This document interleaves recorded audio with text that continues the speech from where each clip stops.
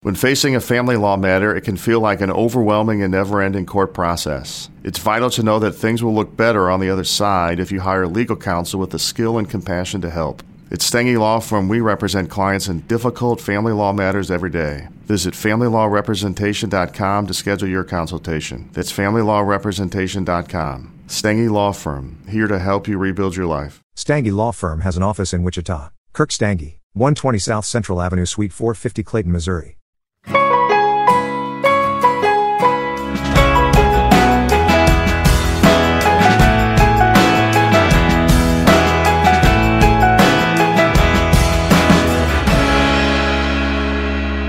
Welcome to the OC Bitches. Welcome to the OC Bitches. Season 2, Episode 1. And look where we are, you guys. Oh, yeah.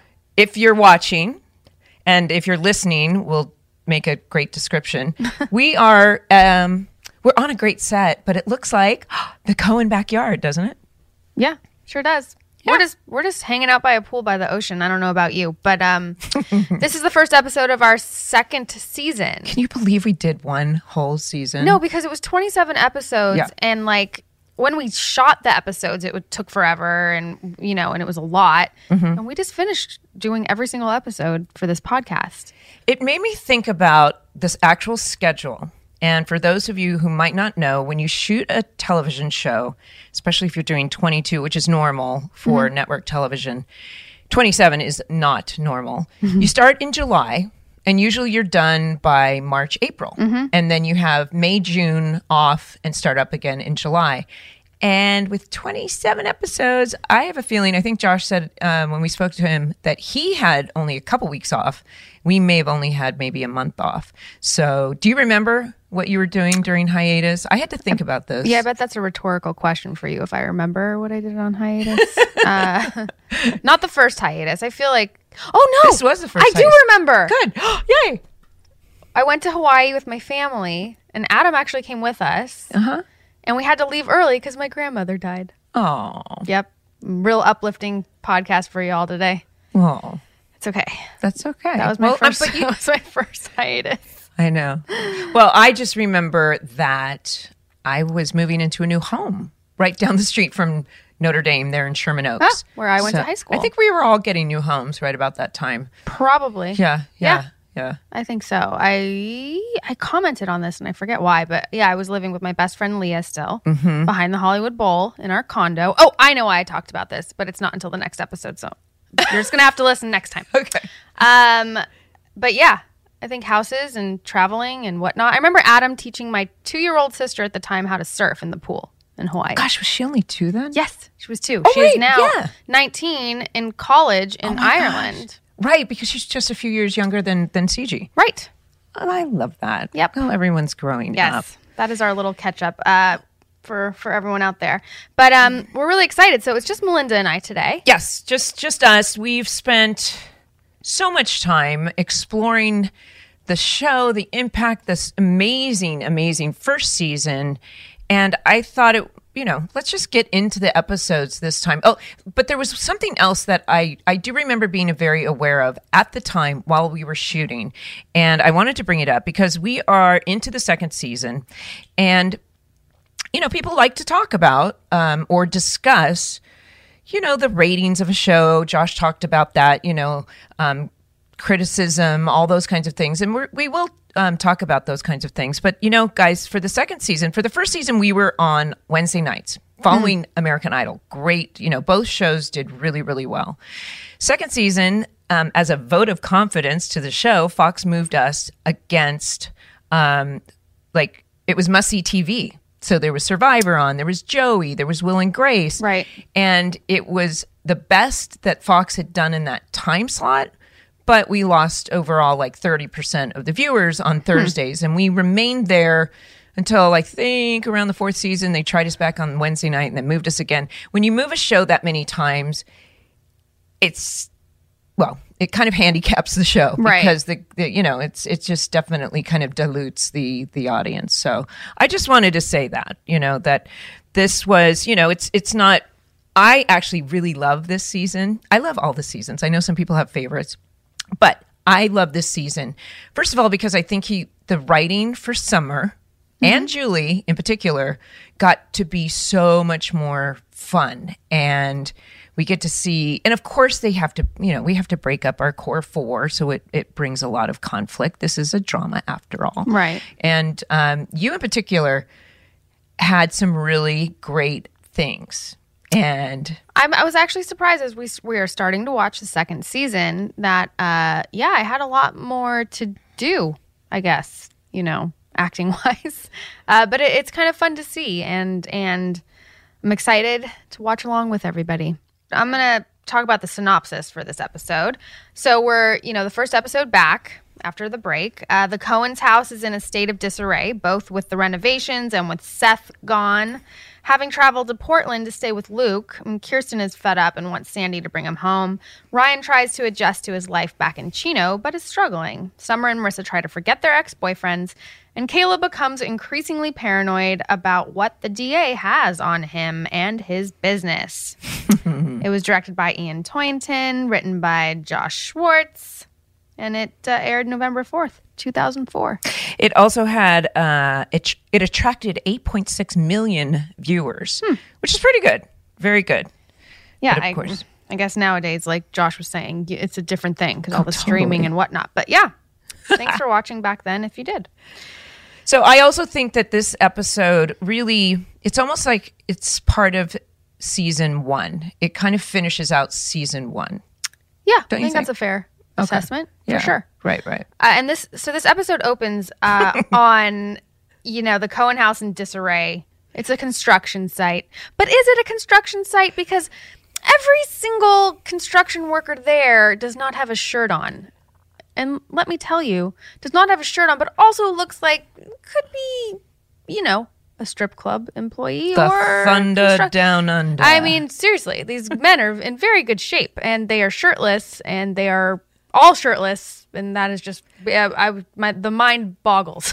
I know. I wrote that it was a bizarre choice to have the shirtless men. So, but I do feel, and in fact, I don't have exactly the details, but I'm pretty sure on this. Josh decided he didn't like the set, and they wanted to expand the set. So how do they do that? They write in this very funny storyline that obviously can have multiple meanings. Number one, that it's symbolic of the chaos that is going on in the Cohen home because Seth and Ryan are gone, and it's a really hot summer, and they've got, of course, I don't think it's even legal for construction zone guys to not be wearing hats and shirts and things like that. Yeah, you're probably right there. But my favorite thing was the general contractor, the main guy. Archie? Yeah. Archie. He, Sandy's like, how much longer? And he's like, 2 weeks. And immediately when he says 2 weeks, I automatically go to the money pit, which that movie still holds up. But I always laugh because everything is always 2 weeks in construction. And then, of course, 6 weeks tops, which means 6 months. Yep. Yeah. So it's a really funny opening to the episode, even though, Kirsten's obviously a mess and everything else going on. This they had is fun like, with it. I don't want to get on. Kelly's a strong woman. This reminds me of like if you got on the bad side of Kelly, Kelly would be like this. But Kirsten, it's an interesting thing because they get into it. Obviously, they're upset. Seth is gone. Where is Seth? Like, where is he? We have no idea. But obviously, he might not be in danger. We don't know. But when she's saying, I'm having enough of your hippy-dippy parenting psychobabble. But, Sandy said something that really I thought was cold. He said, well, you've been so overprotective. You've kept Seth from even having a friend. So when they start like hurling insults. Parents are stressed. And when you're stressed, you take it out on the other. I think, right? That's kind of how it goes. Yeah. And then we are at Marissa's house, which is your house, if you can even call that a house. It's a crazy mansion.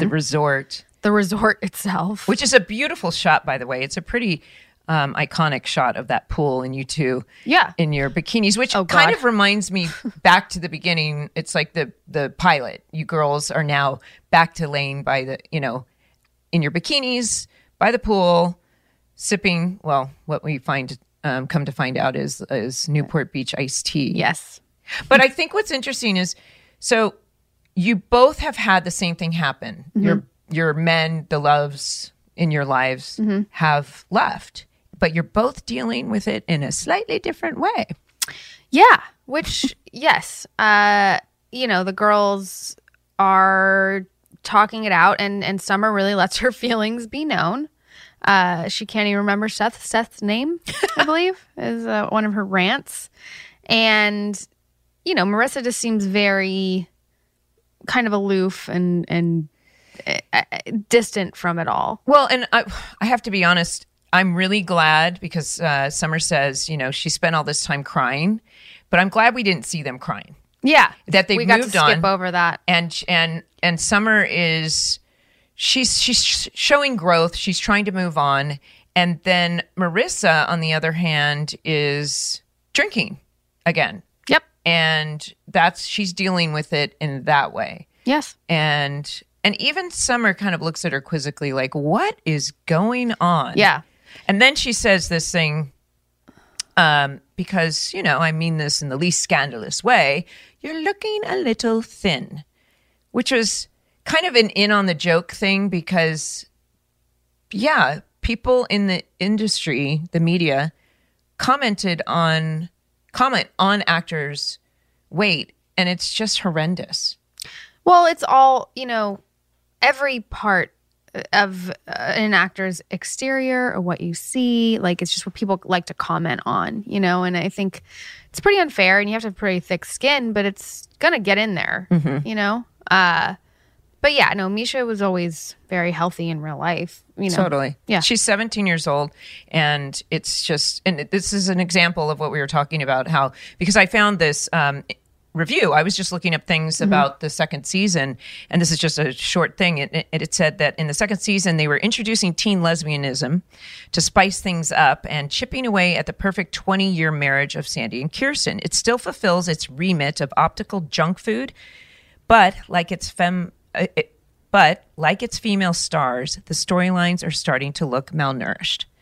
Not only is this person writing about the for some reason didn't like some of the storylines, but they have to throw in the actors, appearances. Yeah. Which was, I guess, that time. And sometimes I would hope, I just want to turn it on people and be like, let me just write an article just solely on how you look and see how that makes you feel. Right. Or just talk about you. It's a hard thing, but you have to learn to ignore it, which hopefully we all have. I don't know. I don't know. I don't think it would fly today, and I hope it wouldn't fly. But that was, anyway, I thought that was an interesting thing. But yeah, but it we is, also learn a couple other things in this scene with Marissa and Summer. We learned that Summer has a new guy in her life, and we also see the yard guy who is shirtless. There's a theme here. No one works with shirts on. It's not allowed in the OC. I don't know if you knew that. So we see the yard guy. Summer has a dude. A lot of information. Nicholas Gonzalez, by the way, plays the yard guy. Beautiful man, and you guys he's gone on to a wonderful career. We will talk about him more later. See, I can't even talk sometimes. Yes. It's like, oh. Okay, so we leave the girls, and now Teresa, we see Teresa and Ryan. They're together. Okay, we have to talk about this scene. What? It's awesome. It is so awesomely fucking awkward. And oh yeah. But Ryan. Okay, she's dropping him off at another construction. Work. So he has a job at a construction site. Right, and Teresa is dropping him off, and they really want you to see how domesticated but also awkward the two of them are at this point. Right. She hands him his little paper bag lunch and says, "What? I peeled your orange." Now, there's nothing more emasculating than, actually, think about this. At first I thought, so what's the big deal? And on my drive here, I started thinking about that orange. And I thought, have you ever seen a really, I don't know, just a man peeling an orange? Half the fun is peeling the orange, and it could be kind of a cool, sexy thing. I just started picturing it. I have to say, Mindy, I've never thought, damn, I wish that guy would peel an orange. Well, think about it. Think about him opening up his bag and pulling out the plastic baggie with the peeled it's perfect. By the way, the insert shot of the orange peeled is like the most perfect, like pulp-free orange sitting in this bag, which is pretty funny. But yeah, no, my favorite takeaway, Mindy, is now I will look for any man peeling an orange and see if I'm turned on. Well, especially in a wife beater. And by the way Ben is looking in the scene. Oh, yeah. Like Ben disheveled, like hair not done, 5 o'clock shadow, scruffy. I was like, this is the first time I find myself attracted to Ben. I never knew. But like, I'm watching this and I'm like, oh, hey. I gotta say, this theme will be recurring in these next few episodes. A lot. We're gonna say. I'm gonna talk more about how I think Ben's hot, but we'll get there later. Okay, what's next? So then we get to we're at Caleb and Julie's house, and I have to tell you about. If you remember, Julie had this bright orange hair, and at one point it looked kind of like a tiger, and it was really hard to maintain. And in fact, I had extensions. If you remember those, you didn't get extensions, but we had extensions. And over the summer, I was like, okay, so I decided actually, I didn't want to be that bright red because it was just so hard to maintain. So I went to the darker red. But I figured that it was kind of like Julie was like, new house, new do. Oh yeah, totally. Yes. So agreed. This is hysterical. Caleb paranoid about the flower truck, and does she hear any clicking? And she's like, okay, Nixon, you must be hyped up on blow. Something seriously wrong. And then, of course, she says she's getting Caitlin a new pony, and he's like, what's wrong with China? China has alopecia. Yeah. And don't put it on the company card. And that trigger of why. Yeah. Yeah. You see it all written all over you. You were like, oh, fuck, not again. Okay, no problem. Yep. Yeah. So. And then he's like, it's not a write-off. And you're like, okay. And then we go to Kirsten calls Seth. This is where the audience learns where Seth is. He is with Luke in Portland. Right. First of all, now we get to see scruffy Luke, who looks amazing too. There's a lot of scruff in this episode, and it's working for all of them. I'm just going to put it out there. Right. So Carson, like at first I was like, who's Carson? Yeah. Oh, yes. Me too. And he's like, hey, Mrs. Cohen. And we get to see Luke again, wonderful Chris Carmack. And we see that Seth is just sitting there playing some games. And he said, my mom, blonde, sharp, Anglican features, cute little nose.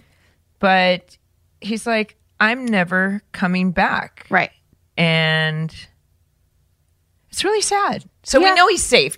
He's just at Camp Luke for the summer. Right. It's not like he's 17 years old, right? Yeah. And he took a mini catamaran thing up there. Somehow he got there. Somehow he got all the way up to Portland. But then he hangs up on his mom. Like he's being a real asshole. Seth can be a real little spoiled brat, in my opinion. Yeah.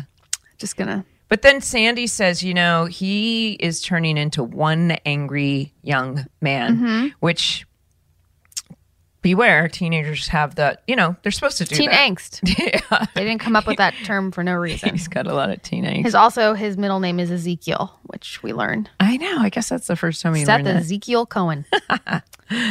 Well, no wonder he wants to get out of Newport. Yeah. So then Jimmy shows up, asking if Kirsten and Sandy are going to come to dinner with him and Haley on his boat. And Tate looks extra Margaritaville. Listen, Tate looks hot. Yeah. Tate is scruffy. Tate looks hot. I'm telling you, this should have been called Hot Men Scruff. I don't know. Right. There's just a lot of good things happening for these men in this episode. I feel like the dads actually, they just get it, I don't know. But Jimmy and Sandy are similar, But I feel like he's like, oh, you can't do that, because if you bring him back, if you force him to come back, he's just going to leave again. Force Seth back, it has to at some point, and this is actually, we can talk about this more. But there's a point where you, as a parent, you might want them to do something, but you can't just say you have to do it. You've got to make them think it was their idea. You have to manipulate them. Totally. Hello. Master manipulation is how you can be a good parent. Right. But Tate suggests that maybe he'll talk to Ryan. Right. Okay. So this scene, Sandy goes to talk to Ryan to try to convince him. Now, this was the actual scene where I'm like, okay, I'm in love with Ben. Because in this scene, I never thought he looked better. And he's smiling. Anytime Ben smiles, it melts my heart. Oh, He looks so good. But yeah, this scene where he goes and tries to convince Ryan to come up to Portland. He hands him a ticket to come to Portland to try to convince Seth to come home. And he's got all these reasons why he couldn't do it. But he doesn't. By the way, the level of adulting that Ryan is doing, like in this episode, and how he and Teresa are, I'm just like, dude, these kids are in high school. Imagine having to work, a job at a construction site, which is a good job. That's like a decent living, but getting up every day and like taking care of the lady and, in that regard, I mean, ladies can take care of themselves. I'm not saying they can't, but in this episode, it's showing how he's taking care of Teresa. And I'm just shocked that they're in high school. Well, and of course, as his guardian, and that I thought about that. I'm like, what about the court system? Is he allowed to do this? But Sandy has allowed him because of that speech in the last episode of I'm going to do the right thing. And Josh talked about a lot about fate. This is my fate. I have to do this. I would do this because this is what you would do, Mr. Cohen. So he's kind of in support of this, which is it makes for good television, peeps. It gets a little frustrating. But I do have to say there's something really when Ryan walks outside and talking about that in high school and he envisions his younger self. Yeah. First of all, well, I think he's actually looking at it and saying, man, I lost my youth, or I'm thinking of the boy that I lost, and of course the boy, this is just a side note, he's dressed in a wife beater, but for some reason it's inside out and you can see the Hanes on the back of the shirt. And I was like, was that on purpose, or did the kid go, hey, I'm going to wear it? Somehow it got by that. Yeah. I don't know. I mean, I just noticed that same thing. So it was like super obvious. Like this is Ryan seeing himself as his younger self. His lost childhood. Yes. Well, the other thing that's going on is, Caleb is very paranoid and they have to meet in this garage, and it's kind of funny. And Sandy, I love that Sandy's just having so much fun going, come on. But of course, as we know, it's kind of vague and something's going on. Yeah. Something's going on. We'll find out eventually. Yeah. Then we're back in Portland. Seth is drawing a comic and, it looks a little bit like Summer. So he's an artist. Yeah. We're finding out. But I thought about that. I was like, he actually painted Marissa's room back when you guys painted. Supposedly he did the mural. Right. Is that right? Right. Because I was like, all of a sudden painted Paris. Yeah. That was it. Yeah, sure. So he's an artist. He's an artist. Okay. And then Luke and two girls come in, and it's obvious like they've all been hanging all summer and whatever. I noticed that girl walked up to Seth, put her arm around his, and I was like, what's going on here? Right. Well, but you know what? I looked at it and I was thinking about, his argument of how much he hates Newport. Mm-hmm. And we're establishing that he's not suffering in Portland. In fact, he's not an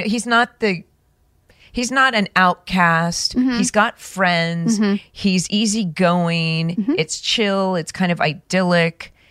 And he's actually found that in Portland. Right. And whereas in Newport, for some reason, and I guess my question was, it's the same wherever you go in the world. Mm-hmm. But being new, you can reinvent yourself. Sure. So I don't know. A lot of people move for that reason, I think, Yeah. New start, new life. But so we're still in Portland, and then Sandy arrives because Sandy is going up to try to convince Seth to come home. And, I was very conflicted with Seth and how he's kind of handling everything. And it's like, well, you let Ryan go. And it's a little like, it just bothered me a little bit. Just like, come on, Seth, like grab your balls. Like just you're putting everything on Ryan and Ryan being there, and he's not there. You can't be there. And I do understand that he did bring him in and made him feel more accepted, included. His life got a lot better with Ryan, and I totally get that. But he's being not cool to his parents. I know it's a very interesting thing because it's good to see both sides. Well, first of all, sitting down with Luke and his dad to dinner. Mm-hmm. Have you ever known somebody, socially, and then all of a sudden the domestic fight breaks out in front of you, and it can be pretty awkward. But they didn't, they didn't went flinch. at it. They were just Carson and Luke are just sitting there. Sandy's trying to be polite, and I actually really love Adam's acting choices because he's not being a snot.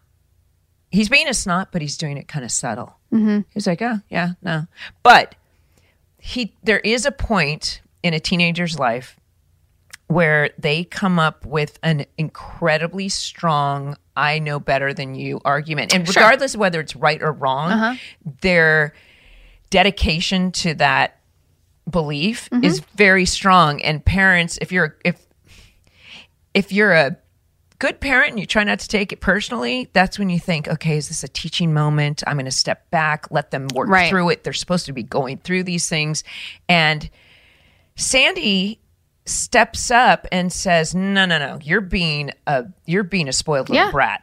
And he's like, you can't tell me, spend your whole life complaining about it and expect me to be there. But that argument of you're not 18. Right. Yeah.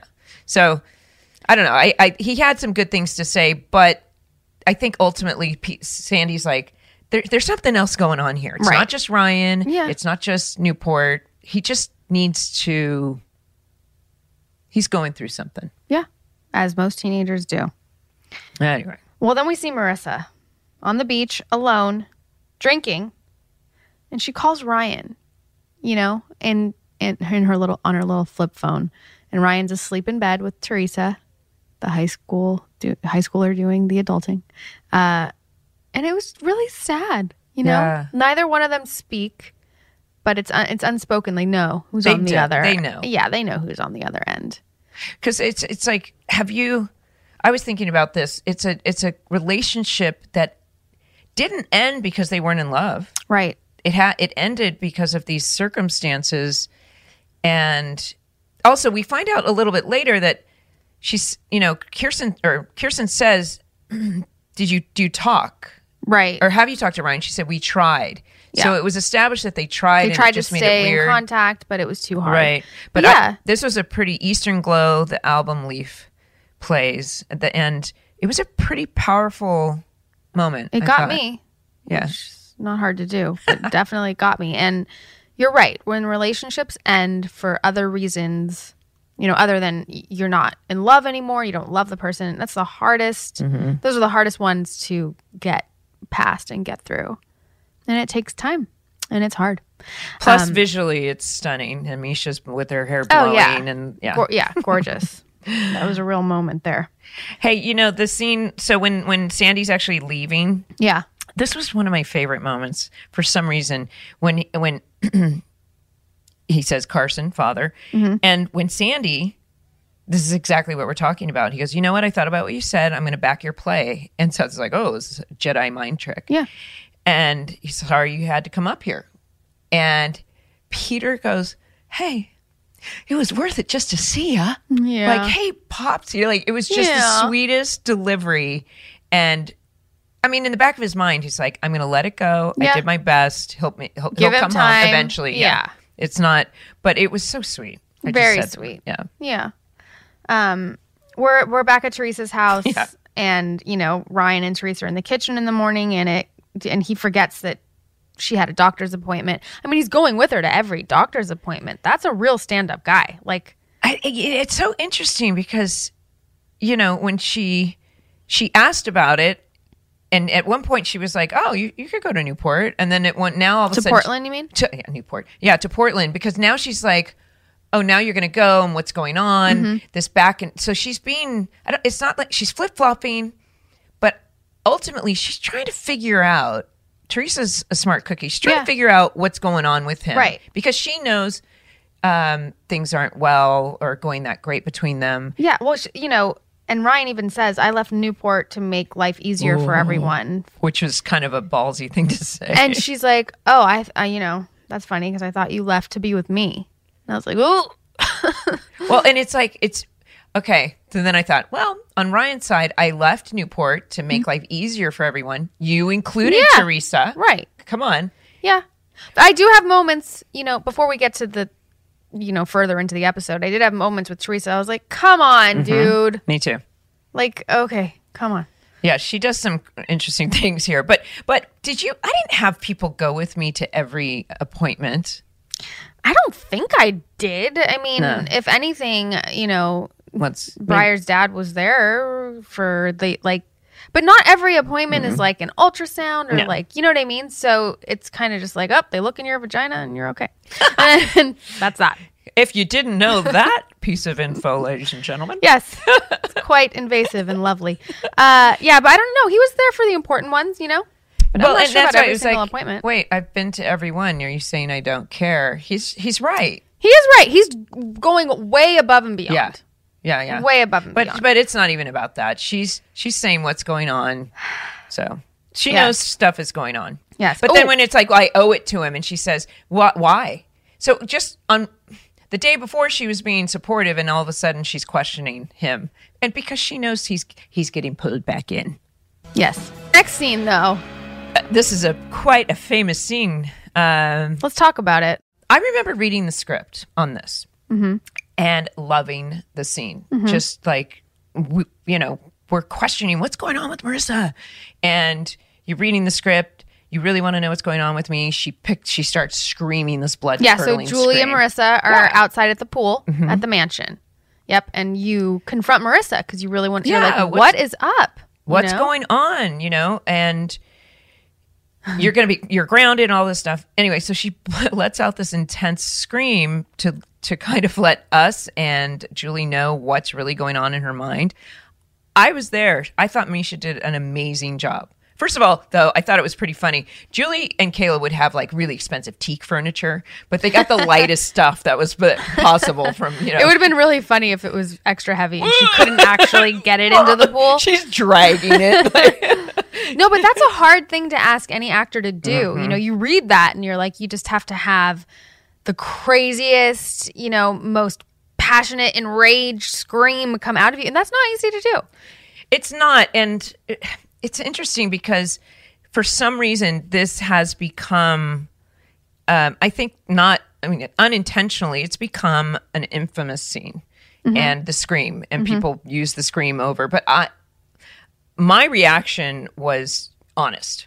And I don't know that for some reason it didn't land. For some people thought it was funny, but I played it for real. Like, that was a little bit crazy.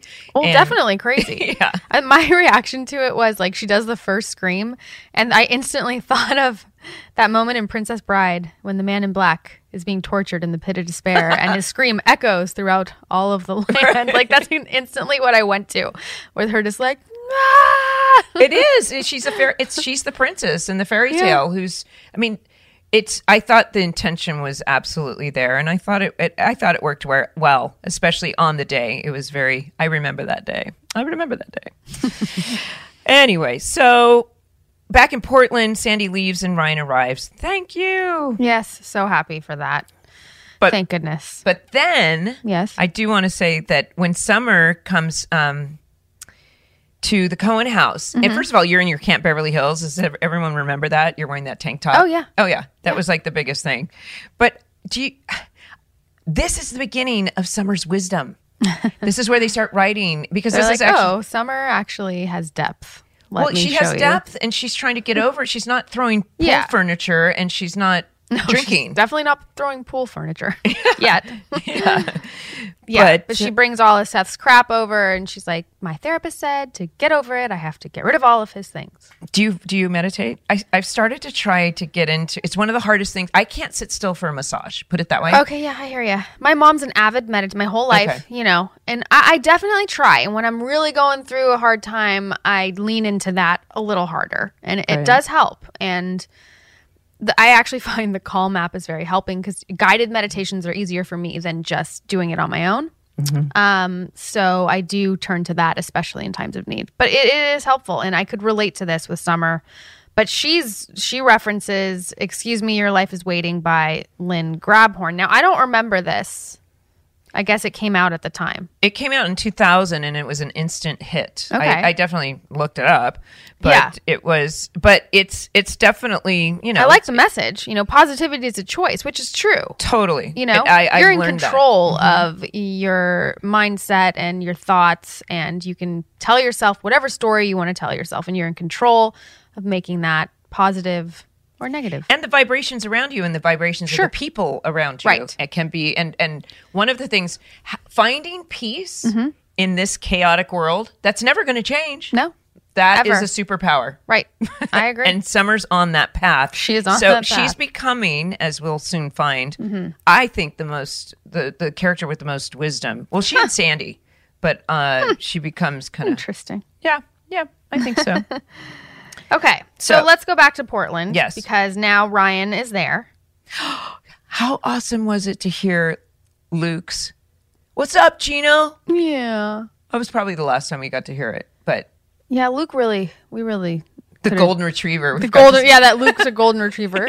That's so pretty true. cute and so true. But yeah, so Ryan shows up. Seth is very surprised to see Ryan, but it's sweet because he's also very happy to Right. see Ryan, the love of his life. And Ryan plays it pretty cool. Like, hey, he man. does, yeah, Hey, man. yeah. They're very nonchalant. What's up, bro?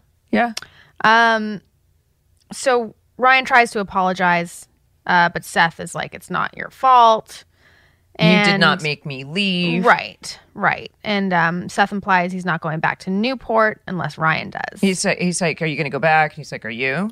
Right. He's like, not if you're not. Then he's like, I can't. He said, no, I can't either. Yeah. Hey, there was something that he said because he actually said me and the OC are a truly beatable combination. Mm-hmm. I don't think I've ever heard any character call it the OC on the show. Really? So if anybody, you guys out there, if the characters ever say the OC. Refer to it as the OC. Somebody was saying on Arrested Development, whenever one of the characters would say the OC, Jason Bateman's character would say, don't call it that. But I don't think we That's personally funny. would call it that. So, but yeah, he's maintaining his position, not going back. Right. And I've lost Right. Summer forever. Yeah. And yeah, so. Summer feels the same way. And Ryan's not there to kind of, I don't know. He knows Seth. He's not He going to knows what he's strong-arm him. doing. Yeah. He might as well be the parent manipulating. Right. Okay. Oh, okay. So just really quick. Yeah. So Julie, I like, this is kind of I remember this. It's the beginning of something with Julie and Jimmy. It's a really sweet scene. We haven't seen them nice together. Yeah, it's cute. And he calls you Jules or Juju, or Jules. he uses a nickname. It was Yeah. Jules. Yeah. Yeah, it seems like, you see the familiarity and like the comfort. Yeah, and they're joking, like, Yeah. how's what's her name? And he's like, fantastic. He says fantastic again. And limber. And she's like, yeah, Caleb, not so limber. You have some good zingers, I gotta And say. then Julie says that Marissa is Keith Moon and Chucky. Like, yeah. Julie's got some funny ones Yeah, in there. you do. Yeah. I was still proud. have those pants. You do? I was going to wear them, You should. those cream pants. I should, if I remember that I have a pair of pants, I should wear them for the podcast, for the episode. Just any pants would be good, Mindy. She comes pantless often. No, I'm just kidding. Anyway. All right, so back to Portland. The guys, they're playing video games. Luke's the same. But here, Ryan gets a call from Teresa This is such a questionable thing for a human being to do, but go ahead. on so many levels. Yeah. But I'm watching it, and as I'm watching, like the audience, she calls to say this, and I'm like, oh, fuck, she lost the baby? So she calls him to say she lost the baby. Yeah. And Ryan's reaction, like, this is a huge thing, first of all. And He says, "Should I? I'll come right home." Right, And she right. says, "No. This is a sign. Don't come home." And he takes her on her word. He does. That she doesn't want him around. right. And He's like, okay. yeah, which is kind of an odd thing. He doesn't Well, really push it, but I mean, he's it in speaks Newport, volumes. yeah. Like, he doesn't really want to be there. Right. But he was doing the right thing. And so he goes into the bedroom, and Seth joins him, yeah, to give check him a little on him. support. Yeah. And then we see Teresa's mom come into the room where Teresa is. and asks her, did he believe you? And she's in on this thing. She is, because I think she loves Ryan, and I think she sees that for both of them, what's best is she's going to help her daughter. Yeah. They don't know if it's Ryan's baby. This is just my take on it. And she loves Ryan, and she wants them to both have a chance, you know. Yeah, you know what? I thought about that. Ultimately, Teresa is in love with Ryan. Yes. And we find in this out episode, that I understand. He looks great.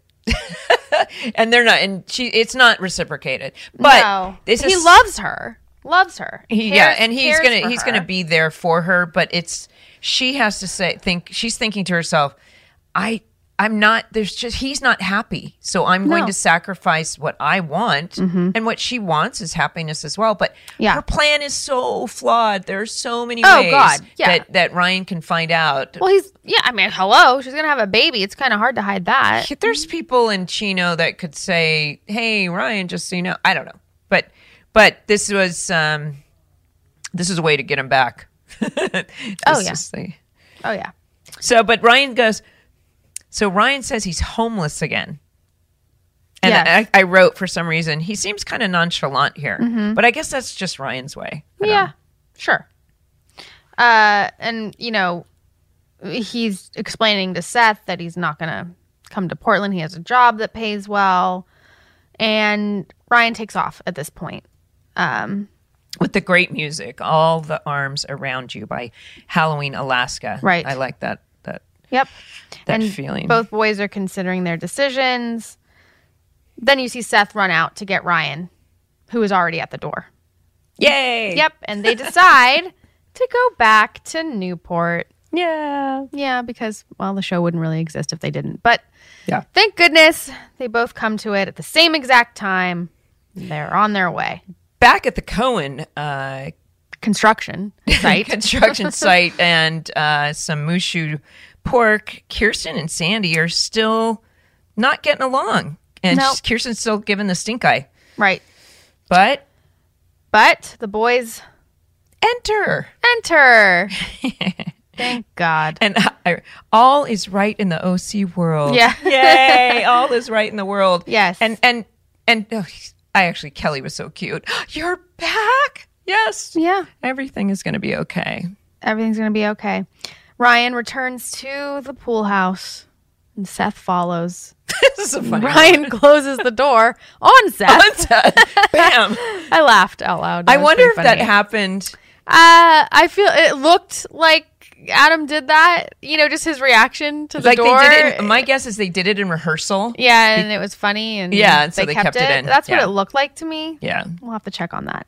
But my favorite part is how, you know, they're sitting on the bed and the truth comes out how Seth actually got to Portland. How'd you actually get to Portland? I sailed to Catalina. Then I sailed to Santa Barbara and I ran out of snacks. I was like, yes, this is all tracking. Right. So I bought a ticket and I took a bus. A bus? Don't say it like that. Have you ever been one? Yeah. On one? It's local. Yeah. There is so, you know, people. This is why it's a water cooler show. People talk about it at the water cooler going, he couldn't sail to Catalina or Tahiti. Well, and to be honest, the crossing to Catalina is actually one of the most dangerous passages on the planet. Is it? Because it is very dangerous. There's like a thing now you can do where you take a jet ski or a Sea-Doo, whatever you want to call a wave runner, to Catalina. Yeah. It's like an day excursion, and I want to do it. I'm like, that looks so fun. But, like, will you die? There have been some pretty epic disasters. I mean, why you can do it. So do you know? Like, it why has to do with so currents. Treacherous? And there's currents, and I don't have. There's whales at times. Yeah, that's true. There's super pods. Actually, the most super pods in the world out there. Specifically in Orange County, there's an 8 square mile protected area, and it has the biggest dolphin super pods in the world. And the wildlife has come back. Little known fact. Yeah, but. Once again, I do have a friend who has kayaked all the way out there. So it can be done, especially... It has to probably be done only at certain times of the year. It can be very, very, very dangerous. Okay. So I still want to do it. But by himself can be done, but not telling anyone is Not a good idea. Yeah. So we're glad that Seth's safe. alive and well. Yay! And cracking jokes and they're improving on the bed and all of that good stuff. Right, because it's like he wants it to be like Castaway or Mermaid or anyway. Right. Well, guys, that first episode kind of feels like it finishes out the first season for me, because now we're back and we get to actually start into that second season. Yes, and I'm excited. I can't wait even for the next episode because the boys are back. The boys are back in town. Yeah. And wait, so did you... Oh, and by the way, this particular episode, I found it's on the list of the top 10 of all the series for a lot of Really? people. I found it highly satisfying. Yeah. I think when it's focused... I think the OC is at its best when it focuses on the Coen family. For sure. think this is what... It was a that really was that well feeling. written episode, well acted episode. I thoroughly enjoyed it. Good. For your first time seeing it. For my first time ever seeing it. Any surprises? Always. Everything is a surprise. But yeah, that was so much fun. I think we have some voicemails for us, Yes. which is a treat. Yes, we asked our listeners to ask us anything. Oh, God. And Here it comes. we'll see how this goes. Are you ready? I guess so. Hi, this is Kai from Germany. I've got a question for both of you. Looking back, is there another role in the OC you would have liked to play? And if yes, which one and why? Thanks for your great work. Now I try to find the second season of Heart of Dixie here in Germany. Wish me luck. Goodbye. That's so cute. Aw, thanks for that. I love love hearing when we reach like Germany or whatever, even Heart of Dixie. Awesome. I actually have an answer to this. Okay. So one of my best friends, Olivia, at the time, early 20s, we're all auditioning for all of these roles. And I've probably said this before, but anyway, she had an audition for a role of Marissa on a show called The OC. And I was helping her with it and reading it with her. And I remember being like, oh, man, I want to audition for that. I want to play that role for Marissa. And it turned out that I got sent summer, probably Patrick Rush, our beloved casting director. And I went in for summer, and the whole time I was like, I wish I could be reading for Marissa. And Olivia, my friend at the time, was like, no, Summer's the role. Like, I want that role. You know, we both wanted the opposite one. And anyway, we all know how it turned out. But yes, in the beginning, I was like, I would love to play Marissa. As I'm thinking about this, my knee-jerk reaction is playing Summer. Interesting. But that's after knowing Right. that what he started. But Josh wrote to you and specifically to you. I auditioned for Kirsten as well. I wanted Kirsten, Oh, how funny. but I just think that we ended up with the characters we're supposed to end up with. Absolutely. Actually, I wanted Wee Sandy. Get my eyebrows. Yeah. Anyway, there you go. Hi, Melinda and Rachel. My name is Joni. I'm from Manila. I'm such a huge fan of the show. I really love the soundtrack of the series. But my question is, other than Adam and Rachel dating back then, did anyone else date anybody inside the cast? Thanks. Bye. Tate and Peter had a bromance going. Yeah, I was married. Not to my knowledge. I don't think it's funny. I remember this. There was a funny rumor about Kelly and Ben, but they were just friends. They just remember. They definitely never They dated. definitely no. They didn't date. So, but people love to think that there was some kind of. But I think you guys were the only. I feel like there were romances behind the scenes with our crew for sure. Oh, for sure. I think I think someone married someone in our crew, Yeah. if I'm not mistaken. That happened. Yeah. I mean, I know they did, but I won't say just in case they want that private. I don't know. Right. But yeah, I think Adam wanted to date Olivia Wilde while we were together, but everyone wanted to date Olivia. So Yeah. there's that. Yeah. I had crushes, but no, just kidding. But thanks for your question. Thank you.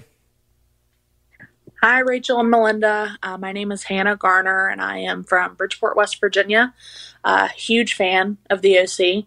My favorite show ever. I watch it at least two or three times over in a year. So anyways, my question is for both of you. I was wondering if you both could identify a favorite memory that you have with Misha Barton, either filming on the OC or just a personal memory that you associate with Misha. I would really appreciate it. Thank you guys again for doing this. Bye-bye. Thanks for that. Do you want to go first? I have one that, well, first of all, we had so much fun working together. But you know what? The thing that popped into my head, I had a birthday party at a bar in Hollywood, right in Hollywood. And Misha came to my birthday party. It was a private party, so she was loud. But I remember being like, oh, thanks for coming to my birthday party.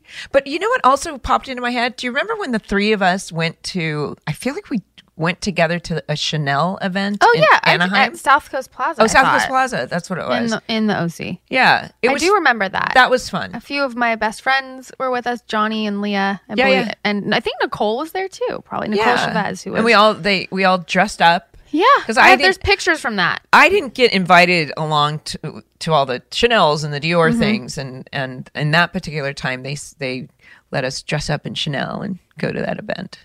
That was fun. That was fun. Oh, and actually, her 18th birthday at Koi, I remember. Oh my gosh! We sat around. Everybody came. It was a girl's birthday. Oh really? Yeah. Was I there? Yeah, Samira was there. Actually, I vaguely remember that. Lindsay Lohan showed up. Yeah, they were friends. Yeah. They were friends back in the day. Yeah, we had fun. The memory I have that popped into my head. So Misha, one of our hiatuses, had done a movie with Hayden Christensen, who I happen to know. And they worked in Italy together. And I remember Misha and I going out one night. We went to the Roosevelt Hotel. And there was like a party going on in one of the hotel rooms. And Misha grabs my arm and she's like, oh my God, Hayden's here. And I was like, huh, what? Like just oblivious, you know?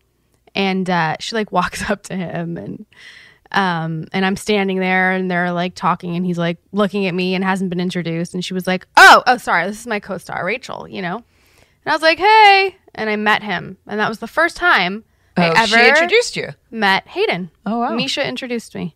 And that was obviously well before working with him or anything else. But she was the one to introduce me to Hayden. And she was like, oh my God, Hayden's here. and I was like, what's happening? But yeah. But you guys used to giggle on set quite a bit. We had a lot of fun together, working together. We had a lot of fun times, for sure. Always laughing. We'd get slap happy. Yeah. But yes, a lot of fond memories. But yeah, she was the first person to introduce me to Hayden. Hi, Rachel and Mindy. My name's Amanda. I'm a huge fan of the show. And I just wanted to ask you guys if you remember any funny or cool stories from being recognized from the show for the first time. So yeah, thank you. Love you guys. This reminded me of something. Hey, Rachel, did you know I grew up in Orange County? Nope. Well, let me tell you. Anyway, there's something called the Pageant of the Masters in Laguna Beach, and it's where they recreate art life size, like 3-dimensional. It might be the Last Supper by Da Vinci, and it's humans recreating it on stage in an amphitheater. Anyway, that's beside the point. I was there with CG. She was like 5 years old, and my husband, Ernie, CG's dad, was sitting behind me, and for some reason, somebody was talking about me, and he said, oh, well, that's my wife. And she said, you're married to Julie Cooper? How's that?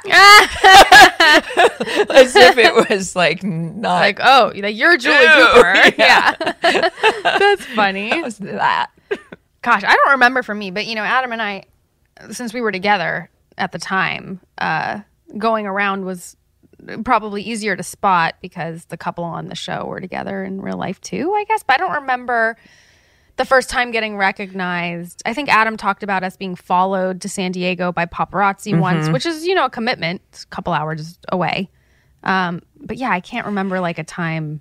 I remember something funny, and because it's hard to be specific about the time, but I went out with you guys, speaking of the Roosevelt, and we started at your house in the Hollywood Dell, and it was Nicole didn't like the outfit you were wearing, and we went to Shocking. We went to Teddy's, and she was like, she was protecting you because the paparazzi was following us down the street for you, not for me. But she's like, I am not letting them take a picture with you in this outfit. What was I wearing? I don't know, but it was something kind of like, it was some like shorts or kind of some kind of tunic or something that she didn't approve of. Oh my God, that's hilarious. I was like, people don't chase me. They seriously don't. They definitely would chase you. Not now. That's funny. Thanks for that question. Thank you. Hi, my name is Brittany Robinson, and I just want to say I have really been enjoying your podcast. Aw. I am a teacher/mom with a lot of stress, and I have found that your podcast really helps me decompress a little bit. So thank you for doing this, and I have really enjoyed it. This question is to both of you. What is the most common misconception people have about you? And I basically want to give you guys a chance to set the record straight. Thanks. Hope you guys are having a great day. Aw. First of all, teacher and a mom, I totally get it. And awesome. Like, you are incredible. Just keep doing what you're doing. But yeah, no, that's so sweet what you said about the podcast. Thank you. That's why we're doing this. Yeah, exactly. Put a smile on your face, decompress. It's all good. We're going to meditate together. Yeah. Let's go. I need it. You know, the one thing I can say, because I don't know about now, but I remember at the time playing Summer, you know, and Julie, they both were perceived a certain way, especially the first season. And I remember how important it was to me to overcompensate and show people like that I'm actually nice in real life. And I remember doing that, you know, the event we talk about so much, the first viewing party where all the fans showed up and we saw we had a successful show. I just remember being, and I've talked about this before, but just being so overtly nice and friendly to every single fan as we walked down, just to show them that I was not Summer and I'm actually a nice person. Yeah. I mean, I've always tried to lead with that. And I think what's interesting is so many people say, God, you're so nice in real life. And so my question is, are people not nice to you? Really? Like, tell me. Like, oh, you have no idea. And people will tell me stories about people that they've met that do a similar job that I do, or right, and have not had that same experience. And I don't know how to be another way. Right. But I think that's the exact same thing that like that woman saying how's that? Yeah. Assuming that she would be like that. Right. Yeah. No, you guys, I may have grown up there, but I did not grow up in Newport. Although I did meet somebody. This reminded me, because we were talking about the Montage in this episode. Yeah. The Montage is a hotel that actually is very near and dear to my heart. I do love the place. It is beautiful. It is a nice hotel. And I met you there once. Do you remember that you went and you drove down because CG and I were at my mom's. I do remember that. Who was I with though? With Adam. Oh. And I feel like Brett may have been there too. Probably. Brett Harrison. Yeah. Big funny guy. But I remember I was actually at a charity event at the Montage, and I remember this guy who was Jimmy, and he said, "I'm Jimmy." He was drunk. He was a money manager. I assume he must have been a criminal, but he was so proud of it and so proud of being That's Jimmy. Cute. Yeah. I'm Jimmy. Yeah. I'm Jimmy. I swear, in real life, I'm Jimmy. But no, I think that it was just that people would assume that you're not nice or something. Right. Yeah. Thank you so much for all of your voicemails today. Thank you so much, you guys. And we hopefully you like the look, and we're not remote, and it feels different. It really has a better feeling. We're actually talking to each other, it feels like. Not that we weren't, but it's more talking at each other on the computer. I admit I had a hard time hearing things from time to time. And I think that we're just, we like each other. Yeah, we do. But thank you so much for listening. Follow, rate, and review Welcome to the OC Bitches wherever you listen to your podcast. If you like to watch us, check it out on YouTube or on HBO Max. Do that. See ya, bitches. Thanks, everybody. I have to pee. Goodbye. Gotta pee.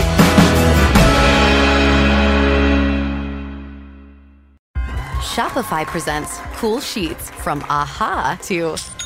I suffered from the wrong kind of hot in bed, heat-induced insomnia. That was my aha moment. Bed sheets that keep you cool. Then I thought, how do I even sell bed sheets? that's when I had the idea that made it all possible, signing up on Shopify. This is Possibility, powered by Shopify. Sign up for a free trial at shopify.com/podcast22. Shopify.com/podcast22. Hi, everyone. It's Rabia Chaudhry. And I'm Ellen Marsh. And we have a new podcast called Rabia and Ellen Solve the Case. As you know, I am a very smart lawyer. You are. You're so well respected in the entire world. You know everything. Thank you so much. And as you know, I'm a famous Broadway star. Gorgeous. I sing like a nightingale. Well, yes. At least that's what your mom says. Just kidding. This is Ellen Marsh, and I'm Rabia Chaudhry. But we are teaming up to bring you a show like you have never heard before. True crime meets talk show. Nobody's done it. We're going to do it. We're going to do the impossible. And it's the two things that I love. Ellen, I think you like it too. What, true crime and talking? Yeah. I'm there.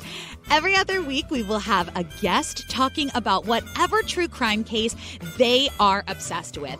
We have a list, everything from the Laci Peterson murder. Yeah, some of the most famous cases you've ever heard of, obviously, like JonBenet Ramsey, the West Memphis 3. Chris Watts, Kalief Browder. Elisa Lam, Madeleine McCain. Sandra Bland, the Springfield 3. The list goes on and on. But they are all cases that you know, and we are going to dive in deep with someone else and just talk about them. No, we're going to solve the case, Ellen. That's right. We're going to solve the case. So subscribe to Rabia and Ellen Solve the Case wherever you get your podcasts.